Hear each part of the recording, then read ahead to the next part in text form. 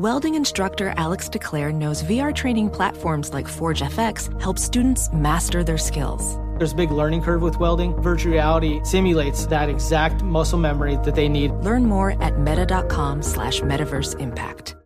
You know our trusted partner TireRack.com for their fast, free shipping, free road hazard protection, convenient installation options, and their great selection of best tires, like the highly consumer-rated Vredestein Pinza AT.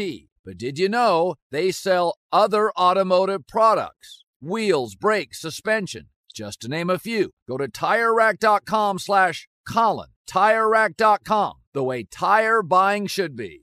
The volume.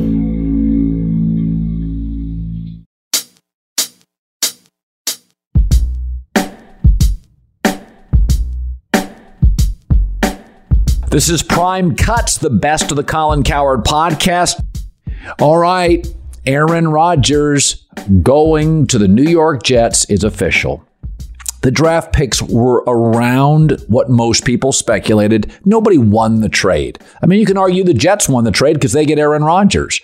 I think my takeaway is that I've always said that once a rookie quarterback comes in, I will give him a year and a half. Year 2 Thanksgiving, you will know what you have. Now, it used to be you gave a rookie quarterback 2 full years. Bill Polian would say 3. But with 7-on-7, summer camps, the personal quarterback coaching, I'll give you to Thanksgiving your second year in the league. But it is different with Jordan Love. Jordan Love has been in the building for 3 years. I will give Jordan Love until Thanksgiving this year. You'll know. By getting another second-round pick, the Packers can pick up a wide receiver in the first round, an edge rusher, and a tight end in the second. It's an incredibly deep edge rusher and tight end draft. So the Packers should be able to get 3 starters in their first 3 picks, and that's what they're going to go after. In what order, I have no idea. Wide receiver, tight end, and edge rusher. It is not a deep wide receiver class. There is 1 receiver, maybe 2 in the first round, and the Packers have the 13th pick. So my guess is they go for the best receiver out of Ohio State. Then they probably get a tight end and an edge rusher in round 2. Those are all going to be high rotation or starting players. Then you draft and develop the rest of the draft. This is a team that is ready to win football games. Okay, we know Minnesota's not going 11-0 in one-score games. We don't know if Chicago's any good. And Detroit, though improved, is Detroit. With that gambling scandal, who knows who's going to be available in September. But this team is ready to win or at least be competent. Jordan Love is inheriting a top 10 offensive line, 2 more than capable running backs, 1 a borderline star. Christian Watson is an emerging star at wide receiver, an offensive coach. They need an edge rusher. They have a Pro Bowl corner, good interior defensive linemen, excellent young safeties. You can't win 9 or 10 games, and we'll know by Thanksgiving, in the weakest the NFC has been in 20 years, then you got the wrong guy. This is one of my favorite weeks of the year. As all of you know, if you've listened to me for years, I love the NFL draft, the architecture of it. I mean, the Jets were a great example last year where they nailed their first 4 picks. The Seahawks nailed their first 5, and it literally set the future up. I mean, if they get Aaron Rodgers, the Jets will be able to play with anybody. Probably have to get a left tackle and another receiver, and the Jets will be able to play with anybody. They got 2 good receivers. They have a pass rush. They just need to upgrade at tight end, left tackle, wide receiver. Joe Douglas will do that in the draft. I mean, Seattle, we thought was a dying franchise. They hit on 2 tackles, a star running back, an edge rusher, and 2 corners. Boom. You know, now they just need another edge rusher. They got to get a couple of defensive linemen, maybe 1 more receiver. And the sky's the limit. So, other drafts are different. Even a great college baseball player, he's not going to make an impact the following year in the Major League Baseball playoffs.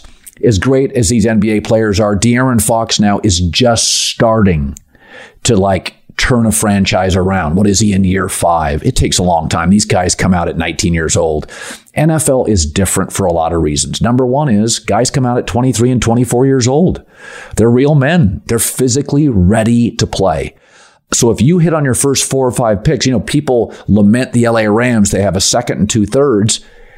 If they nail the right edge rusher, interior offensive lineman, and get a star backer, or another really high-end receiver in the 3rd round, if they can get 3 starters, they turn around the franchise. They got McVay. They have Stafford. They have Aaron Donald.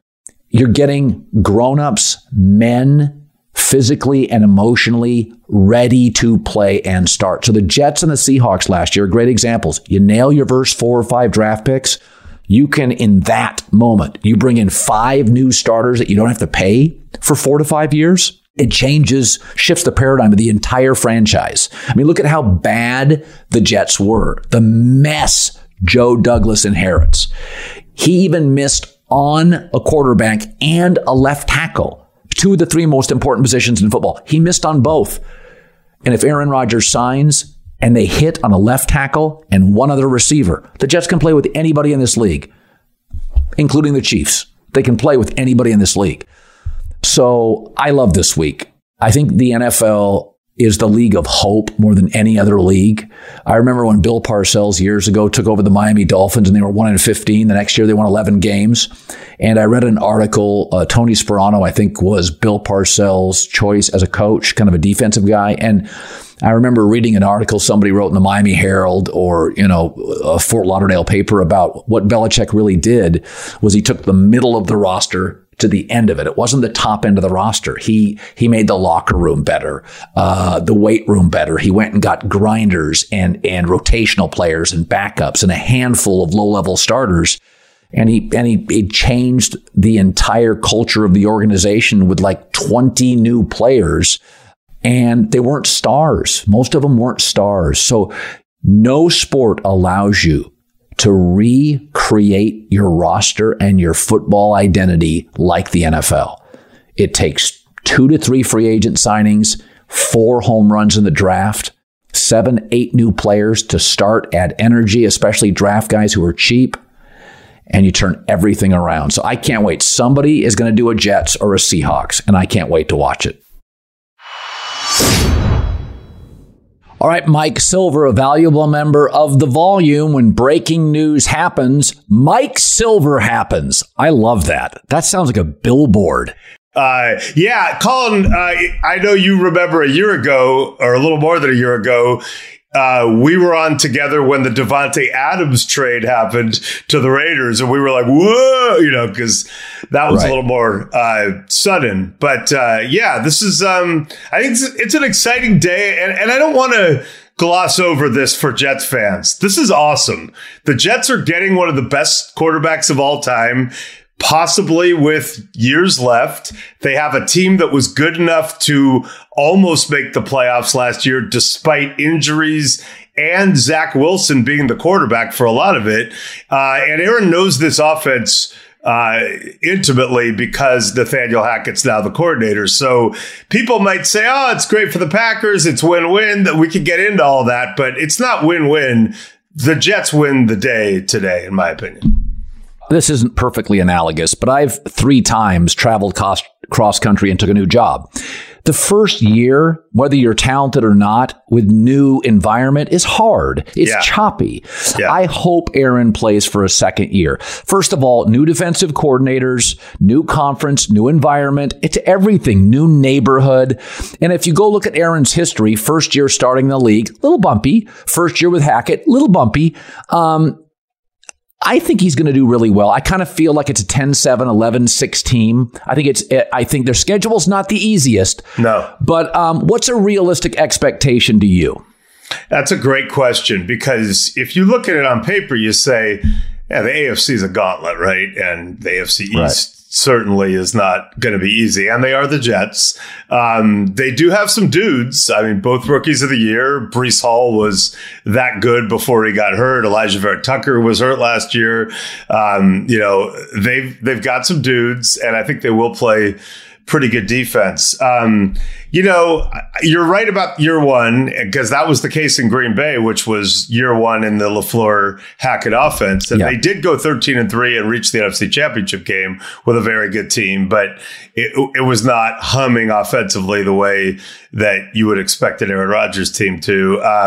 But I think, I look at Favre, his first year there, which everyone revisionist history thinks sucked, and then he went to Minnesota and was really good. But Favre had those Jets 8-3, right up in playoff contention. He was in MVP contention. He suffered an arm injury that essentially made him noodle arm the rest of that year, and it didn't go great. But this is going to give them a real jolt. And franchise quarterbacks affect teams in ways that go beyond what most of us see. It just changes the energy and the vibe of the organization.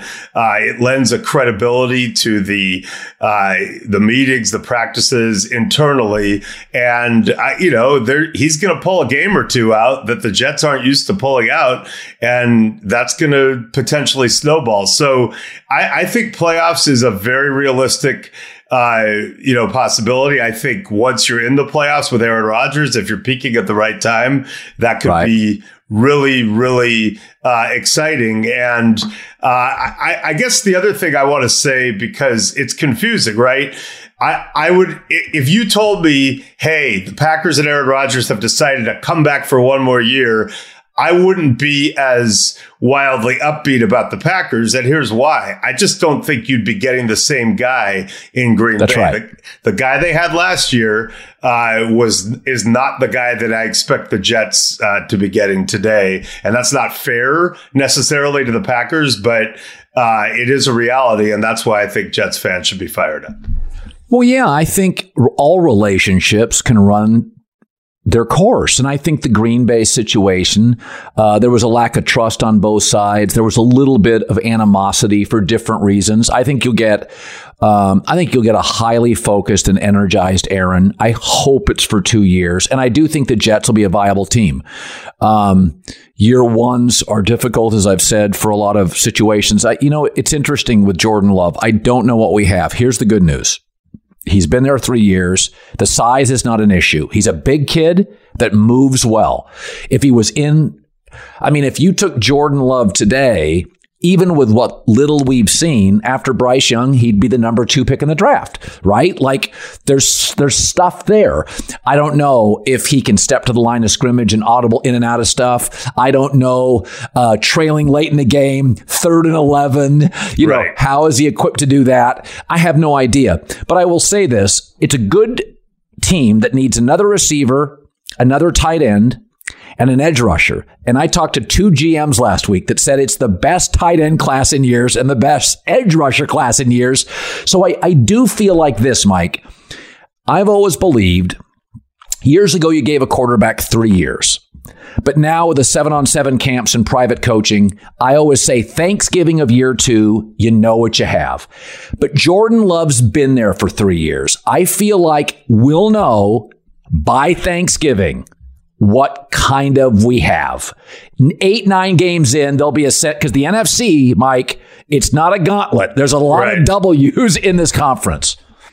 Yeah, I think that's realistic. I came from a different era where quarterbacks almost always sat, and when they didn't, they took lumps, as great as they were. Aikman, everyone but Marino, essentially. But, that all changed with Matt Ryan and Joe Flacco, and for a lot of reasons you stated, it's a different landscape now. I'd say the good on Jordan Love is, there is some definite upside. I remember one offensive coach I really respect telling me before the draft where Jordan Love was drafted, I would take this guy first overall. So there is something special about the package. The early reviews were not good. And, it's not quite Trey Lance coming from North Dakota State or Carson Wentz, but it's a guy coming from a smaller program, more like Josh Allen, right? And, early on, I think Packer coaches and players were kind of like, man, if this guy has to play, we're in real trouble. And now, again, the standard is very high. So That's the good part. Maybe I think from what I've heard, he has gotten a lot better. He has developed. He works at it. He's a good kid. There's some definite upside. I think the hard news is this delusion that many Packer fans seem to have and others that, well, Aaron waited for 3 years and look what happened. Like, this has happened twice in NFL history where a first ballot Hall of Fame quarterback was succeeded immediately by another future first ballot Hall of Fame quarterback. And it was tumultuous both times. Montana to Young. The Niners did not get nearly as many years out of that combined. The Packers somehow got 15 and 15. 3 decades of uninterrupted, transcendent quarterback play that could cover up all ills and pull games out of nowhere. And I just, especially young Packer fans, I'm looking at you guys going, you guys, like, it could work out well. They could be a well-rounded team. Jordan Love could be good. The odds of having yet another transcendent quarterback just take the reins and keep it rolling are not good. And you're not going to notice that necessarily week 3 in the third quarter against the Bears when you're, marching down the field. But you're going to notice it in December on 3rd and 18 against a really good team at times where Aaron and Favre before him were able to just do insanely magical things. I just don't think that's going to be the case. And that's not a slight on Jordan Love. I'm just trying to be realistic. Yeah, listen, if he was as good as a Burrow or a Mahomes, they would not have signed Aaron to an extension. Right. Because there was drama 3 years ago. If he was as bad as Zach Wilson, they know it. And they would have kept. So my takeaway, he's somewhere between 12 and 20. He's probably in that mix, which if it goes well. Yeah, he's somewhere between Kirk Cousins and Jimmy Garoppolo, or he's somewhere in that. But it's also possible that he is Zach Wilson and just hasn't played a lot. Right. I mean, I think he's a more mature person and all that, but yeah. But I hear you. Yeah, like if it goes the way they're hoping it will go. And they've got good infrastructure around him. And Matt LaFleur is a really, really good coach. I think he has a chance.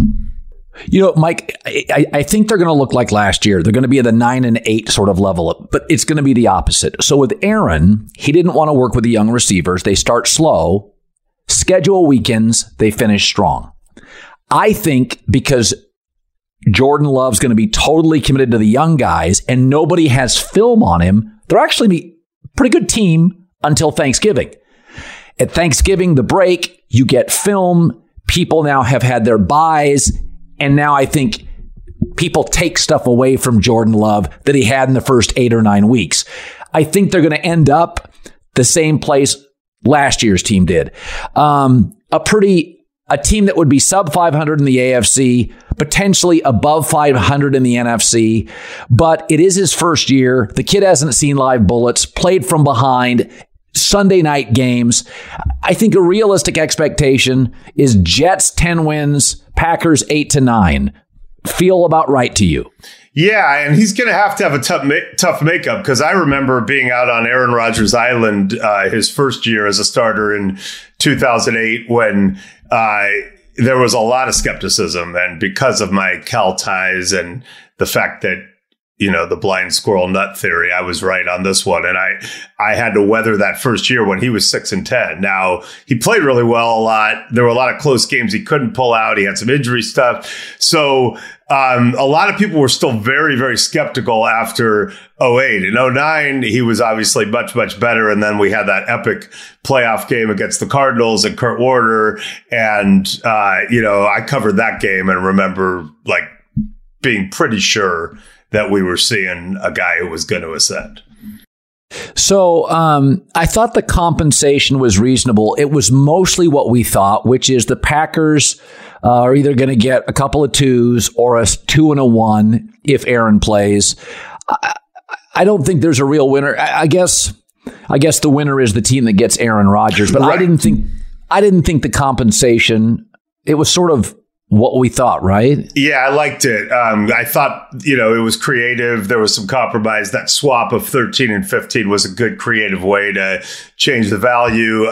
Both teams, could have stared down longer, but there was good motivation to get it done. I thought if you're the Packers, then you're getting rid of him. I thought Brian Gutekunst did a really nice job. I liked his haul, all things considered. And if you're Joe Douglas and Robert Saleh, you got to have them because, you're coaching for your jobs, presumably. And it's all set up for that. And B, I know the Jets just wanted some recognition that if he doesn't play that second year, that they would have given up a lot. And now they have at least a little bit of protection that way. So I actually thought both GMs did a really nice job of creatively splitting the difference and doing it in a timely manner. Give me your prediction on the New York media, which can lean ferocious and left, and Aaron Rodgers, who's now supporting Robert Kennedy. He's the anti-vaccine candidate. Like, listen, say what you want. There's two different ways to write the same story. Do you think it'll be a rough first year? What do you think, Aaron, who's had some rabbit ears? You got the Daily News, the Times, the Outspoken Post. There's sports talk radio in New York can be brutal. WFAN, wildly entertaining and outspoken. How do you think it goes year one?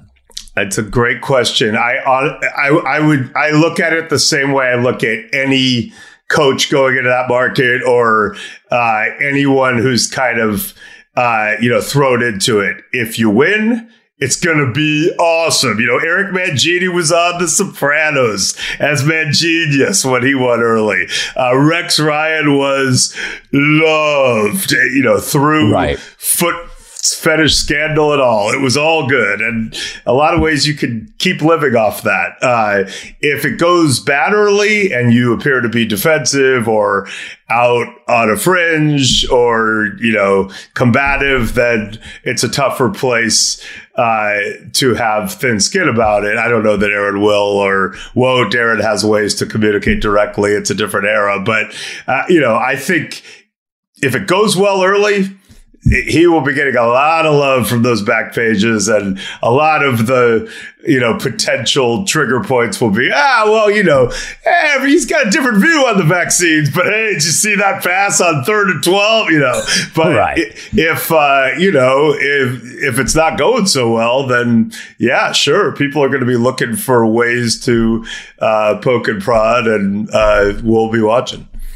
Hey guys, this is Matt Jones, Drew Franklin from the Fade This podcast. We got a great episode coming up, picks in all the sports, football, basketball, we do them all, but here's a preview of this week's episode.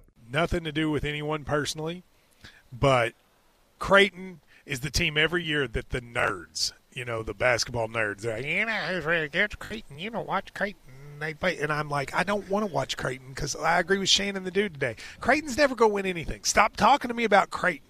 They're not the Big East tournament. They could maybe they win the Big East tournament, but it'll only be luck. But they're always like, a sleeper team that cool. Like that guy who I told you had 8 title teams. One of his title teams was Creighton is not winning the national championship. I don't have them doing that. That's why do we all have to act like Creighton is a good team? Creighton's like the band they all say you should know if you really knew bands.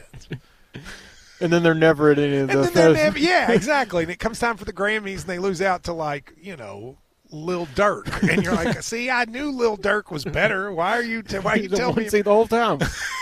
And this episode was brought to you in partnership with DraftKings. To hear more, listen and subscribe to Fade This on iHeartRadio or wherever you listen to podcasts. Winter's coming. Here in L.A., that means more rain. For others, a wintry combination of sleet, slush, snow, and ice. Whatever winter means to you, Tire Rack has tires that will elevate your drive. All-season tires, all-weather tires, dedicated winter tires. Go to TireRack.com. Use the Tire Decision Guide to get personalized tire recommendation. The right tires for how, what, and where you drive. Choose from a full line of Vredestein tires. Ship fast and free to you or one of over 10,000 recommended installers. You'll get free road hazard protection for a couple of years. Mobile tire installations available all over the country. Have you heard about this? They bring new tires to your home or work, install them on site. Game changer. Go to TireRack.com/Colin. See their Vredestein test results and special offers. They've been at this for over 40 years. Trust me, they're experts. TireRack.com/Colin. TireRack.com, the way tire buying should be. All right, let's bring on John Middlekauff. You know him. You love him. He's part of the Volume Podcasting Digital Network. We love having him, former NFL scout. Okay, let's start. I thought the first thing that jumped out to me is good teams and good GMs get value. The Belichick gets Christian Gonzalez, right, middle of the first, a very good corner. And the Eagles got, to me, the best player I watched in college football. At the number 9 pick, they moved up a spot. I mean, to me, Philadelphia, again, they've got the culture. They think they have the coach. You know, Fletcher Cox's age. I thought Philadelphia got the best player. You know the organization well. What were your thoughts on that? Well, I think first and foremost, if you remember several years ago, they drafted Jalen Reagor instead of Justin Jefferson, and it really kind of bit him in the ass, right? I mean, Justin Jefferson went on to be one of the best players in the league, and Jalen Reagor's not even on their team. I know that they kind of got together as an organization and said, why are we outthinking the room here? Take the best players from the best programs. What have they done the last couple of years? Devontae Smith, Alabama Heisman Trophy. Jordan Davis, starting defensive tackle at Georgia National Championship. Trade for A.J. Brown, an SEC blue chip guy who's dominating. Yeah. Nakobe Dean, they draft, from Georgia in the second round. They also, I think one thing Howie and obviously Jeffrey Lurie, they know well from the Andy years, and they've carried it over into their good teams with Doug Peterson in this last couple of years. His culture is really big. And when you have these veteran guys, like, why do you re-sign Fletcher Cox and Brandon Graham? They're done because they bring a lot to the table. Yep. And then when you get a situation like this, what's this guy going to do? Act like an idiot around those two guys? I mean, Brandon Graham stripped Tom Brady to win a Super Bowl. He's been in the league for 12, 13 years. Fletcher Cox, is an all-time great Eagle. And while he's, on the other side of his career, is just an SEC guy. The other thing they have now, to me, in football, it's different than like AAU, right? If you meet a kid from LA or New York, AAU, they all play together in basketball. They've all played. In football, if I'm from LA, I don't know the guy from New York or Seattle or Florida, right? Besides in college, if I play them. Well, the SEC guys all know each other, right? And they all kind of roll together. Well, think about their team, Colin. Devontae Smith, Alabama. Nakobe Dean, Jordan Davis, the new Georgia guys. Fletcher Cox, SEC guy. A.J. Brown, SEC guy. Jalen Hurts, well, I think we think Oklahoma, 3 years, Alabama, SEC guy. So their core, they all kind of speak the same language in terms of that Southern football culture. Yep. Obviously, they all come from elite programs, especially the Bama and Georgia guys. It's a risky pick. I mean, this guy, I think, scared a ton of teams as you could see him going to 9. Like, that's pretty telling. But I think Howie feels very good about their infrastructure, not with their coaches, with their players, to kind of operate a lot like Belichick used to do for years with Tom and some of their core guys, where they, as it went on, they started taking some flyers because they felt really good about their main guys. You can't act like an idiot when the top guys you look up to and are kind of like, you have a lot in common with. So I think that was, an easy pick for them, obviously. Yeah. And by the way, if for those of you uninitiated, John's a former scout. This is the kind of insight you get, which I've never heard anybody talk about that, but I think you're right on the money. And the other thing that jumped out to me is, I've said with C.J. Stroud, he is a first-round quarterback. I don't see a ton of juice. He's accurate. Jared Goff is a very accurate comp. I think he's a little better runner than Jared. But, there was a lot of speculation, I kind of fell for it, that they would get Jalen Carter or Will Anderson. What did you make of the Texans getting Stroud? What did it tell you? One thing, I was stunned in the sense that they just got a brand new coach who's young, and I'm a big believer in D'Amico. When I was with the Eagles, we traded for him as a player because of his character, and I've lived in the Bay Area for a long time, went to the practices. Kyle Shanahan swears by the guy. I think he's going to be a stud head coach. He's been good at everything he's ever done in his entire life. I don't know why it's going to stop. Obviously I understand why the GM and the front office and the owner needs to get a quarterback. You look at but if you're D'Amico, why rush into this? I think a lot of people in the NFL, he throws a beautiful ball. Yes. But when you look at Ohio State these last couple of years, a lot like Tua when he was Alabama, Colin, you're talking about 3 or 4 top 15 wide receivers on their team. They're not like a couple guys that play in the NFL, right? These are top 15 picks. Well, technically, in Jigba 20, but you know what I mean. This is it, and the speed difference in the Big Ten relative to even Tua in the SEC, the advantage Ohio State has. I do think that Georgia game, though, because the Jared Goff comp was definitely something that kind of stayed with you. But that Georgia game, he was running around. He looked like kind of a different player Yeah. Now, I don't know what your take was, but the take of like when he responded to the test, I'm not a test taker, I'm a football player. I didn't love that. Quarterbacks get held to a higher standard, man. Right. You know, I mean, you're not playing slot receiver DB here. So, I mean, Peyton Manning, Tom Brady, Lamar, those guys don't get defensive over stuff like that. But risky move. I actually thought their move trading back up to get Will Anderson, who I liked a lot, but holy moly, they gave up a lot to go back from 12 to 3, especially. But I guess when you've drafted the quarterback and they got all these picks coming from Deshaun Watson, maybe they're not thinking about Caleb Williams and Drake May anymore, obviously. I mean, I thought Seattle, I just think Pete, a lot of people thought Jalen Carter, he takes some swings. They did not mess around with that, which I understand. Everyone I know and teams that had no shot of getting this guy, they loved Witherspoon. Kind of a throwback to, some of those teams they had with Russell Wilson, those LOB teams. Absolute just MF, just stud. I mean, big-time tackler, can play inside, outside. You can move him around, can tackle. Seattle's got 2 2s, a 3 and 2 4s. So of their 3 needs, one was Lockett, DK. They needed another receiver. They wanted another. And they got one. I mean, he's good. He's awesome when healthy. Yep. And then they got a wide receiver, and then they get, Jackson Smith, Nick Najigba. So they end up getting 2 of their 3 needs. I think they need a guard now, and then later an edge rusher. But I mean, if you look at last year's pick on ESPN, they put up the last 6 or 7 like great young players. I mean, they had a run, John, where I think Pete Carroll and Paul Allen passed. They had a run where Pete had too much control in the draft, and it feels like they've given it back to John Snyder and the scouting department. They have not missed on a pick. They got the tackles. They got Kenneth Walker. I mean, they got a good young nucleus. I mean, they won 9 games where I'm guilty. I thought they were going to be terrible, and they were really good, and I think they're going to be even better. I mean, because they got so many young pieces that they're building around. Okay, so I think we both agree Seattle did well. So Jahmyr Gibbs, the running back. So people are going to bang on Detroit's picks. Now, Gibbs is a very dynamic, and again, Alabama, big school. You see him run over guys and run past guys in the SEC. So, my takeaway on Detroit is the last 2 drafts with this front office, John, I've really liked them.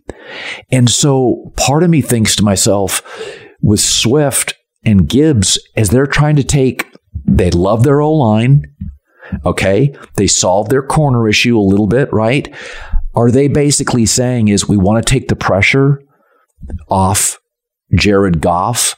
Or, I mean, I was watching them high-five in the room. Like, this was not a pick they had trepidation over. These guys were high-fiving. What did it say to get a running back when they have Swift? Because their O-line can control a lot of the defensive fronts in that division. Is that what they're saying? I think in most drafts, when you see a guy that you go, I think it's fair to say going into any draft, a guy like him is like a early second, somewhere in like 32 to 40 pick. This draft was viewed as pretty terrible. Like the difference between pick 8 and 25, you might not be able to tell the difference. Like Kincaid going 25 to the Bills might be no different than the 6th pick. So it's just time will tell. People were not that This was not Jamar Chase and the Waddles and the Penei Sewells and the Micah Parsons. That wasn't this draft. So when you go, well, they got to a Super Bowl with Jared Goff when he had a great running game, right? With Sean McVay with LA. And last year, Jared Goff statistically was excellent. Well, they had another pick and they got a linebacker. So their defense, I mean, I think Aiden Hutchinson is going to be a really, really good player. To me, he's got some whiffs of Joey Bosa. I mean, he's got a chance to be a 12, 15 sack guy next year immediately. So if their defense is just incrementally better, their offense, I mean, the USC wide receiver they have is a stud. Like you said, their offensive line is a stud. Their coach, while he's an offensive because he's a tight end, is really wired more like a defensive tackle. I mean, he wants to be a tough physical guy. I'm with you. If you love this guy, and I'm going to give them the benefit of the doubt because I watched them last year and they were an impressive operation. So I think they know the wiring. The other thing is Dan Campbell came from Sean Payton, over that 5 or 6 year run when he got fired from Miami and went there, became his assistant head coach. They had really good drafts during that time when the Saints were really good at the end of the 2000, the teens, right? The 17, 18, 19. So I think he knows the wiring of the guys. Remember, sometimes the Saints, you'd be like, well, they did that, and then it would work out. Right. So I'm with you. It was a little eye-opening because you see the second running back come off at 12. But I'm going to give them the benefit of the doubt because I know their play style and I know what they want to do. The other thing is, when's the last time a running back from Alabama beside Trent Richardson hasn't worked in the NFL? You watch them all over the league. They're all successful players. Well, and Jared Goff's history is when Gurley was healthy, he's been a really good quarterback. When Jared gets in trouble, it's 3rd and long. Okay, so is Detroit saying, we love our OC, we just don't want to get in 3rd and long? You and I know. I saw Goff outduel Mahomes. When they had Gurley and they could run, Jared was getting you to the Super Bowl. It's when the O-line aged and they didn't have a consistent run game. Now you lean on Jared Goff, and it's not pretty, right? So I look at Detroit and I think they love their OC. They have good young receivers, excellent O-line. Swift got banged up, and maybe they're just saying, listen, we're just going to do a 1-2 punch, and we're going to. And by the way, in that division, the D-line for the Vikings, the D-line for the Packers, the D-line for the Bears. Are you going to pick them to win the division? You picked Minnesota last year. To me, obviously injuries can happen, but Detroit would be my pick as of recording this today to win the North. And again, I think is Detroit looking at that division and thinking our O-line is significantly better in those 6 games against the D-lines in our division? Can we go 5-1 in that division? For sure. And in a weird way, because they haven't even made the playoffs, right? But if you assume that they're going to be in the mix, the 3 teams that are at the top of the conference, the Eagles, the Niners, and Cowboys, are all physical teams. So this is not a lightweight fight. You're getting in the ring to fight heavyweights. So you have to be willing to play like that. And Dan Campbell is now building a team. Who do they draft their second pick in the first round? A linebacker from Iowa, right? I mean, they have a type of guy that they're looking for to build their team. And honestly, that should translate to playing the Cowboys, the Eagles, and just give them a chance, if not in 23, the next couple years. Obviously, Jared Goff is going to be the guy we talk about the most, but he's proven if you can do it around him and their roster, I like the lot what the Lions have going on a lot. So, I mean, the Will Levis situation, I talked to people that I really trust, and their big concern with him was, listen, the kid is smart. We know his mom went to an Ivy League school, Yale. We know he's a 4-point student. Why is his judgment so bad? And what I heard was Jay Cutler was arrogant and obstinate. And if Jay had a rope, Jay had an arm. And if Jay wanted to sling it, he didn't give a shit what the coach said. And Jay, I'll argue it forever, Jay had one of the best arms in the league when he played. He had an absolute hose. But Jay was stubborn, rigid, difficult. And people worried. Will Levis with the selfies, the gun show, look at me, the combine, he wore a muscle shirt. I had a head coach and a GM told me they hated that.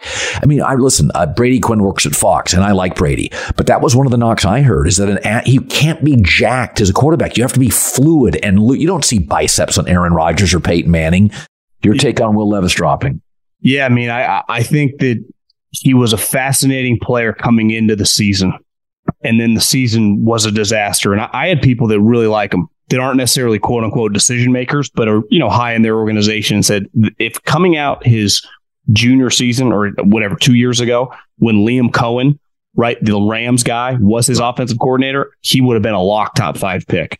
Then he goes to Rich Scangarello, who a lot of people are down on, disastrous season. And then, like you said, kind of has a bad off season. The lifting things, you're not playing offensive tackle or linebacker. No one cares. It's about pliability. It's about fluidity. And that's a big knock on his game, is fluidity, touch. And we've seen so many guys, Brady Quinn, Kaepernick got really big. Whether you can throw at 120 miles an hour, if you can't throw a strike, who cares? You're not going to make the big leagues, right? So touch is a big issue with him. I also think that, like Anthony Richardson, who this raw guy, was viewed as very moldable. One thing I have heard, like when he went and met with people, they were just like, you know what? This guy means well. Like, I would love to be around this guy. There was a lot of positive vibes around him. Very grateful. Like Anthony Richardson penned a letter. He was like humble and grateful. And it's like, John, you look at that and you think, okay, this kid wants to learn. Yeah. And whether it works out, only time will tell. And more, the history would show us it probably won't. But I know that a lot of people were down on him and during the process came away the opposite. Like, I'm rooting for this guy. I think this guy, not crazy to go in the top 5. The ceiling is sky high. And I think Will Levis started getting more negative and negative. Not, like you said, anything malicious. Right. But the buff stuff, the lifting, the pictures on Instagram within the last month, like, what are we doing? It's just, he tumbled. This was a guy that I think after last season, 21, when Kentucky had the really good year, I don't see how he wouldn't have been a top 5 pick. Not with those measurables, right? But then, yeah, I clearly the league is this is a quarterback starved league for no one to touch him, right? It's crazy. Winter's coming. Here in LA, that means more rain. For others, a wintry combination of sleet, slush, snow, and ice. Whatever winter means to you, Tire Rack has tires that will elevate your drive. All-season tires, all-weather tires, dedicated winter tires. Go to TireRack.com. Use the Tire Decision Guide to get personalized tire recommendation. The right tires for how, what, and where you drive. Choose from the full line of Michelin tires, ship fast and free to you, or one of over 10,000 recommended installers. You'll get free road hazard protection for a couple of years. Mobile tire installations available all over the country. Have you heard about this? They bring new tires to your home or work, install them on site. Game changer. Go to TireRack.com/Colin. See their Michelin test results and special offers. They've been at this for over 40 years. Trust me, they're experts. TireRack.com/Colin. TireRack.com, the way tire buying should be. Welding instructor Alex DeClaire knows firsthand how VR training platforms like ForgeFX can help meet the demand for skilled workers. Anywhere you go look, there's going to be a shortage of welders. VR training can help welding students learn the skills they need to begin and advance in their career. The beauty of virtual reality is it simulates that exact muscle memory that they need. Explore more stories like Alex's at meta.com/metaverseimpact.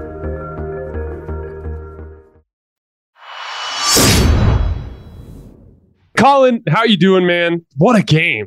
Harrison Barnes with the shot of his life. He had a chance to erase all the pain and suffering from the 2016 finals, and he left it long.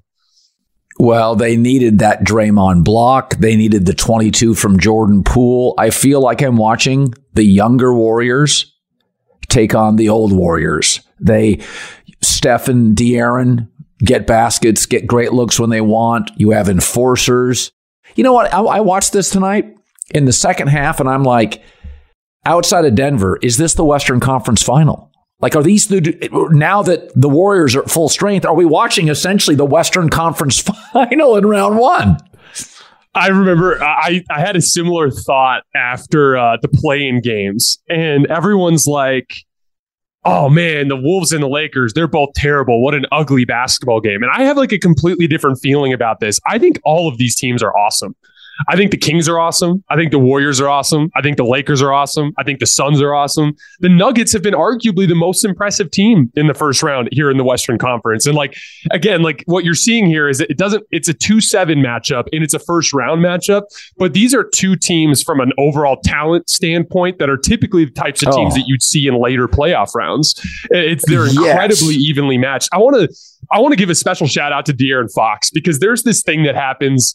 And I mean, we've even seen the reverse side of this with Darius Garland on the Cavs this year, as he's really, really struggled to just be consistently effective throughout the series. Every time we see a young player kind of rise up the echelons of the NBA, there's always this question like, is his game going to work when they get to the playoffs? And some guys struggle to get separation. Some guys struggle in the physicality. Like Trae Young had a really good game in Game 3 against Boston. That's the outlier. He's had like 6 straight playoff stinkers before that. You know what I mean? De'Aaron Fox, his game translates so well to this level. And I actually think you'll find this interesting, Colin, because you've been super critical of this type of player. Right. This ultra athletic point guard that is this unbelievable downhill force that plays with passion and energy. That player has failed time and time and time again in NBA history. Yeah. And the thing that separates, in my opinion, De'Aaron Fox from the others is he legitimately has outrageously good shooting touch from everywhere on the floor. And so whoever's guarding him has to give a certain amount of space just to attempt to contain the drive. And he's deadly on those shots. Well, and also Westbrook and Wall especially, they didn't play with a ton of self-awareness. In their prime, they were going 1,000 miles an hour. De'Aaron plays with really good pacing. Mm-hmm. He knows when to slow it up. I mean, you look like you're watching a 12-year veteran. Like he knows when to speed it up. Steph does this. He'll go right through traffic. He's trying to speed the tempo up, and it's not really to get a shot. It's just kind of to see if he can find a little crevice and get to the basket. If he can't, then he pulls it up and waits for the bigs to come down. De'Aaron's got a real understanding of pace and tempo. He's not playing with his head down. Everything, it's like Patrick Mahomes. He sees the field. He sees the court. He sees everybody. De'Aaron Fox is really smart, and he plays like a really smart basketball player. Steph Curry's really smart. Some of this is just De'Aaron also, not that he's not vertical, but he's kind of, I would, if I was a scout, I'd say smooth, smart, beautiful offensive game. It's gorgeous. I mean, mid-range, outside, everything is pretty. So I don't really put him in that. And I feel like he's a little bit like Steph. Probably I trust De'Aaron more in a mid-range, Steph on a 3. But I think their games are so much about manipulating pace and tempo. John Wall never did. John was just, get me the ball and I'm going to race everybody down the floor. And the wings were like, bro, hold up. I can't keep up with you. And Westbrook has a little bit of that. It's a 100-mile-an-hour fastball. It's the quarterback that has a fastball. He throws it on the deep post. He throws it on the screen. It's a one-tempo thrower. And so I think De'Aaron is... I think he's an all-timer. I think next year I think right now he feels like a top 10 player, maybe 10. But I think if they get past the Warriors, he's going to be a top 10 player because I feel like he's just 12-ish. And then you're watching him in this series, you're like, if I told you today, Ja Morant or him, I'd take De'Aaron Fox. He's been great in every game. This is an outstanding defense in a high-stakes playoff series where he came in as the underdog, and he's been great in every game. People always get a little freaked out when we start to talk about lists because you feel bad about bumping guys. But here's the deal. He is performing at this level against this type of defense at a higher level than most of the players around the league. I think that's completely reasonable. I think, it's funny, over the course of the series, I've been talking a lot about how the Kings have no answer for Steph Curry. And that's a big part of why I've been yet to relinquish my stance that the Warriors will win the series. And I still feel that way. I picked them in 6. I'm going to stick with that for right now. But the reality is the Kings should feel really good about their chances because the same thing is in reverse. I did think it was interesting that we didn't see as much Gary Payton today. They spent a lot of time with Draymond Green on De'Aaron Fox today, which is a super interesting adjustment. Yes. Also, what an amazing luxury as a coach to be able to do that. And they did a similar thing last year in the finals, if you remember, when they moved Draymond Green out onto Jaylen Brown, because he can the thing with Draymond is he has these obnoxiously long arms. First of all, his defensive performance down the stretch of this game was so ridiculous. And there was a lot of talk over the last couple of days, the Warriors better without Draymond, which everyone just gets dumber whenever that happens. They were 11 points better per 100 possessions with him than without him in last year's postseason. They were 14 points better with him than without him in this regular season. That argument is dead on arrival. I can't believe it ever even gets brought up. He blew up some plays around the rim. You're thinking of the block on Sabonis. He had another play. Sabonis is coming down the floor on a short roll. It's a 2-on-1. Harrison Barnes is standing wide open in the dunker spot, ready to go up and dunk it. And Sabonis goes to pass it to Harrison Barnes, and Draymond just pokes it out of Sabonis' hands. He blew up a 2-on-1. That's a basket 95% of the time in the NBA. He was unbelievable defensively in this game. But even with him, he has to give a little bit of ground to De'Aaron Fox to try to contain that drive. And on that final shot, the one that De'Aaron made that brought it back to 1, he got a great contest on it, but that's what great players do. And De'Aaron Fox has done that this entire series. He can adjust his release based on where he is on the floor, and he can knock these shots down. Well, and also Draymond's got really good hands. Klay Thompson are okay. Wiggins, I think I've really noticed it with Wiggins. he doesn't quite have his wind yet. And his hands, sometimes when you don't have your wind, you can lose your legs or you get sloppy. Wiggins today had 4 or 5 balls that he just couldn't secure. For a guy that's not a great shooter, Draymond's got strong hands and good hands. Like, he touches it, he gets it. His timing. There's certain players in the league that, and because, I employ Draymond, one of his many employers, by the way. He's a talented guy. People are going to, say, Colin, you have a bias. First of all, I've said this 1,000 times in my career. Every great team of my life, Haslam for the Heat, Rodman for the Bulls, Rick Fox for the Lakers, Lambeer for the Pistons, Draymond Green, all great dynasties. Bruce Bowen for the Spurs, have a feisty, annoying, tough guy.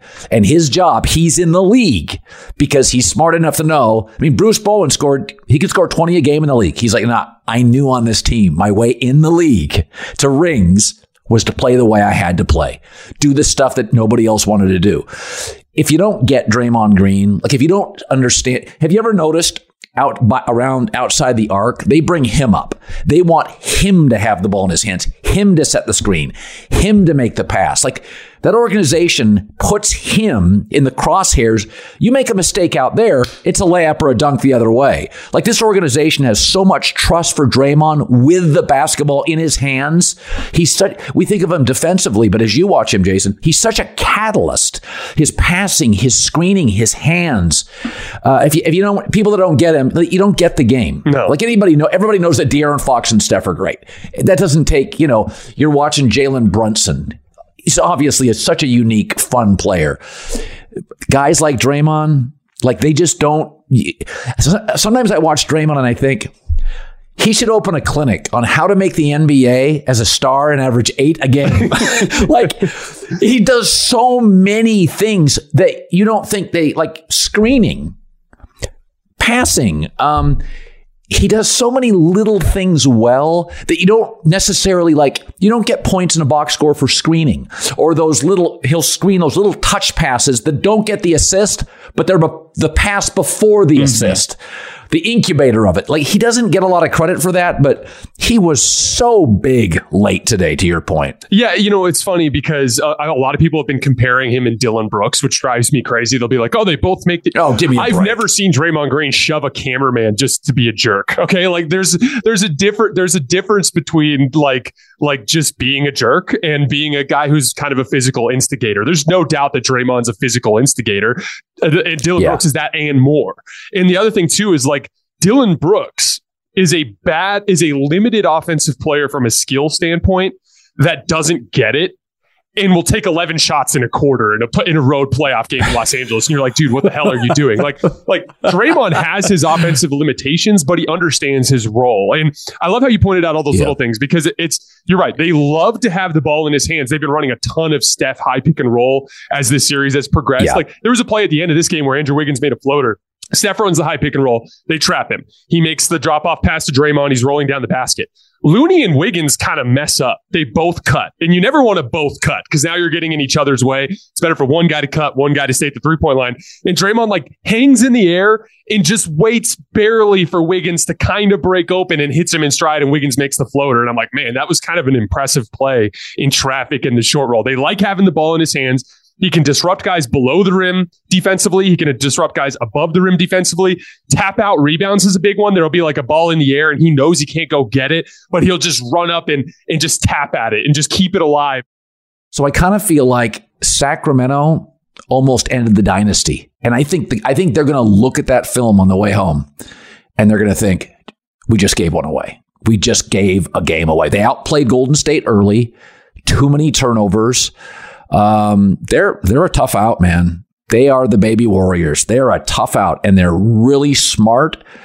As I said at the start of this, I just feel like they need another shooter and they'll probably get that in the draft or, somewhere in free agency. I actually think if they upgrade the Sabonis position at any point, they could be super dangerous. Because like the unsung heroes of this series have been, well, I say unsung, the real heroes of this series have been Malik Monk and De'Aaron Fox. And the simple fact that nobody can guard Malik them. played well. Malik's been good in this whole series. And it's funny because the Lakers couldn't afford to keep him, but that's the only reason he's not a Laker right now. He was one of the rare bright spots last year. Just an excellent shot creator that can beat people off the dribble and knock down threes. He played so well that the Lakers were financially incapable of retaining him. You know, it's funny. I actually think the Kings deserve to be slight favorites right now. They've played well enough, and they have 2 games at home. It's pretty simple. That said, these games are going to reach a fever pitch of intensity and drama and stakes.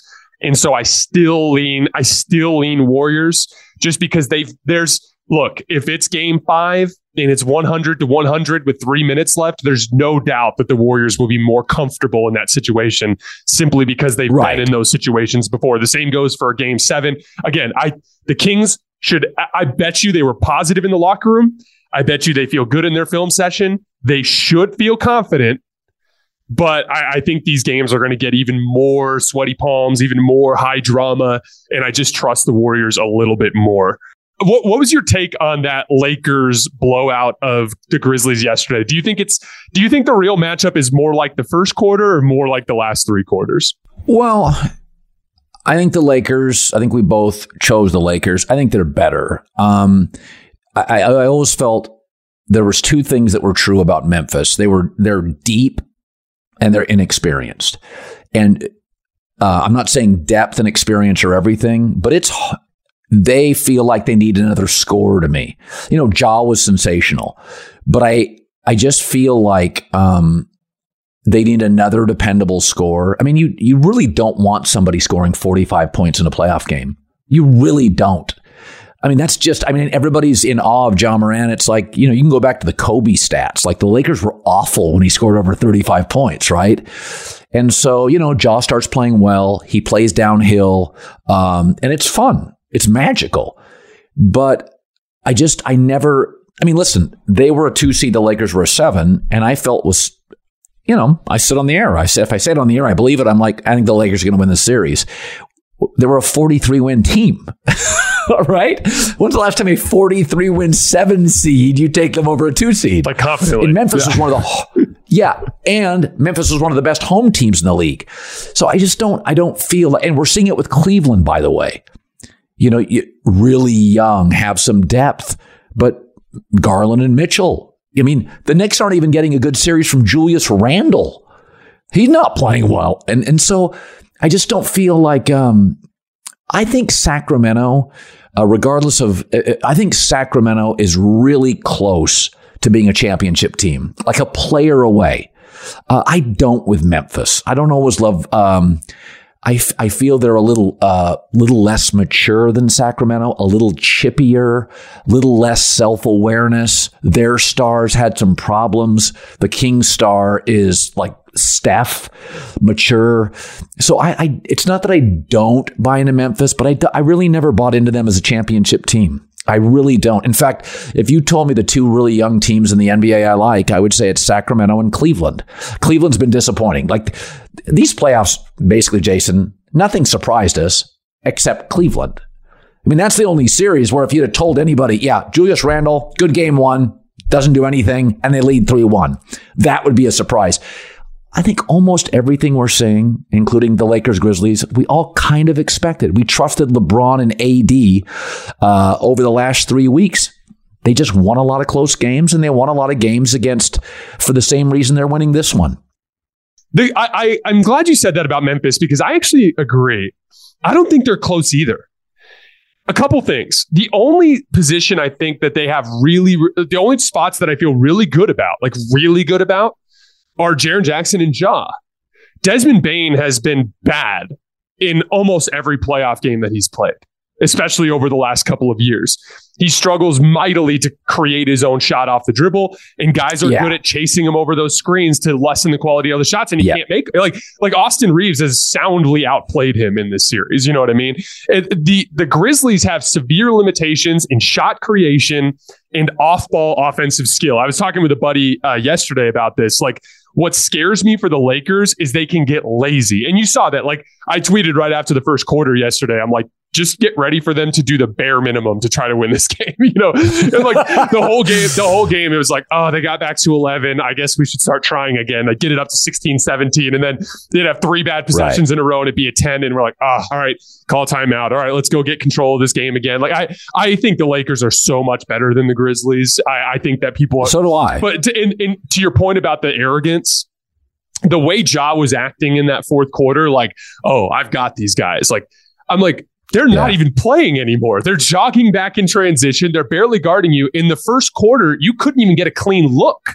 He shot 2 for 10 on 2-point shots before the fourth quarter. Like, they have figured out the Ja pick and roll because Jared Vanderbilt and Anthony Davis have taken away his floater and they've shut off the rim on him. They've kind of figured that out. Memphis, to me, has so far to go. But with the Lakers, in their lapses in execution and effort, what freaks me out for them there is Sacramento and Golden State, because Memphis is a young athletic team that loves to play fast, but they're unskilled, like remarkably unskilled compared to other NBA teams. Yep. Sacramento and Golden State love to play fast and they are super skilled, like at every position. Right. So like those teams, if they have those same brief lapses in judgment and effort and in execution, the Lakers will get run off the floor by the Warriors and Kings. So like, as good, it's weird. I feel so confident that the Lakers are going to beat the Grizzlies, but I am so hesitant to pick them as a team that can make a real run, because they just it is part of their identity. As soon as they start to feel even remotely comfortable, LeBron and Anthony Davis go, how can I start conserving energy? And it's going to be something that gets them beat, I think.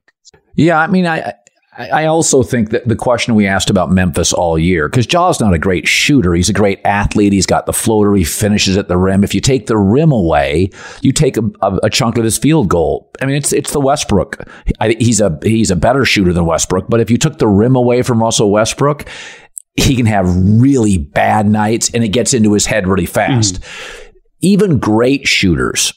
I mean, LeBron, for a big chunk of his career, didn't like bigs around the basket, because if he lost confidence in his three, he could always beat guys off the dribble, score, and get back into it. LeBron always liked his Bosh and his Kevin Loves. Stay clear. I think at this point in his career, he shoots threes, makes them, misses them. Nothing's in his head. He's kind of graduated last couple of years. But Ja's not a great natural shooter. So if he's not hitting the three and the rim's closed off, you're not beating people on floaters and mid-range jumpers. And so I think when I look at this team all year, my takeaway was, well, if you shut Ja down a little bit and make him shoot 41%, who's the second dependable scorer? There isn't one. And they just don't have one.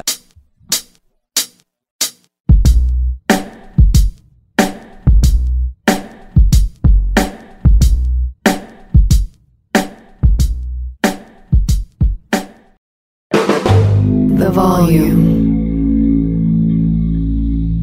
Make sure to check out the Draymond Green Show. I brought Draymond Green into the volume because one of the more entertaining voices in sports, unique perspective, understands behind the rope, also chops up with guests like Gary Payton, Zach LaVine, Tracy McGrady. Make sure download the Draymond Green Show wherever you get your podcasts, only on the Volume Podcast Network. Infiniti presents a new chapter in luxury, the premiere of the all-new 2025 Infiniti QX80, live March 20th from the Edge at Hudson Yards in New York City, featuring a performance by John Batiste. The all-new 2025 Infiniti QX80 is an SUV designed to help every passenger feel just right. Be the first to see it March 20th at 7 p.m. Eastern, only on iHeartRadio's YouTube channel. Save the date at new-QX80.com. Don't miss it. 2025 QX80 coming this summer. Allstate wants to remind fans that mayhem is everywhere. Like in the parking lot at your kid's Pee Wee Championship game. A trophy bigger than your 5-year-old is blocking the rear windshield of the car in front of you. As they reverse into you, you're stuck on defense. And if you don't have the right auto insurance coverage, this crash could drain your athletic fund. So switch to Allstate, save money, and get protected from mayhem like this. Based on coverage selected, subject to terms, conditions, and availability. Savings vary.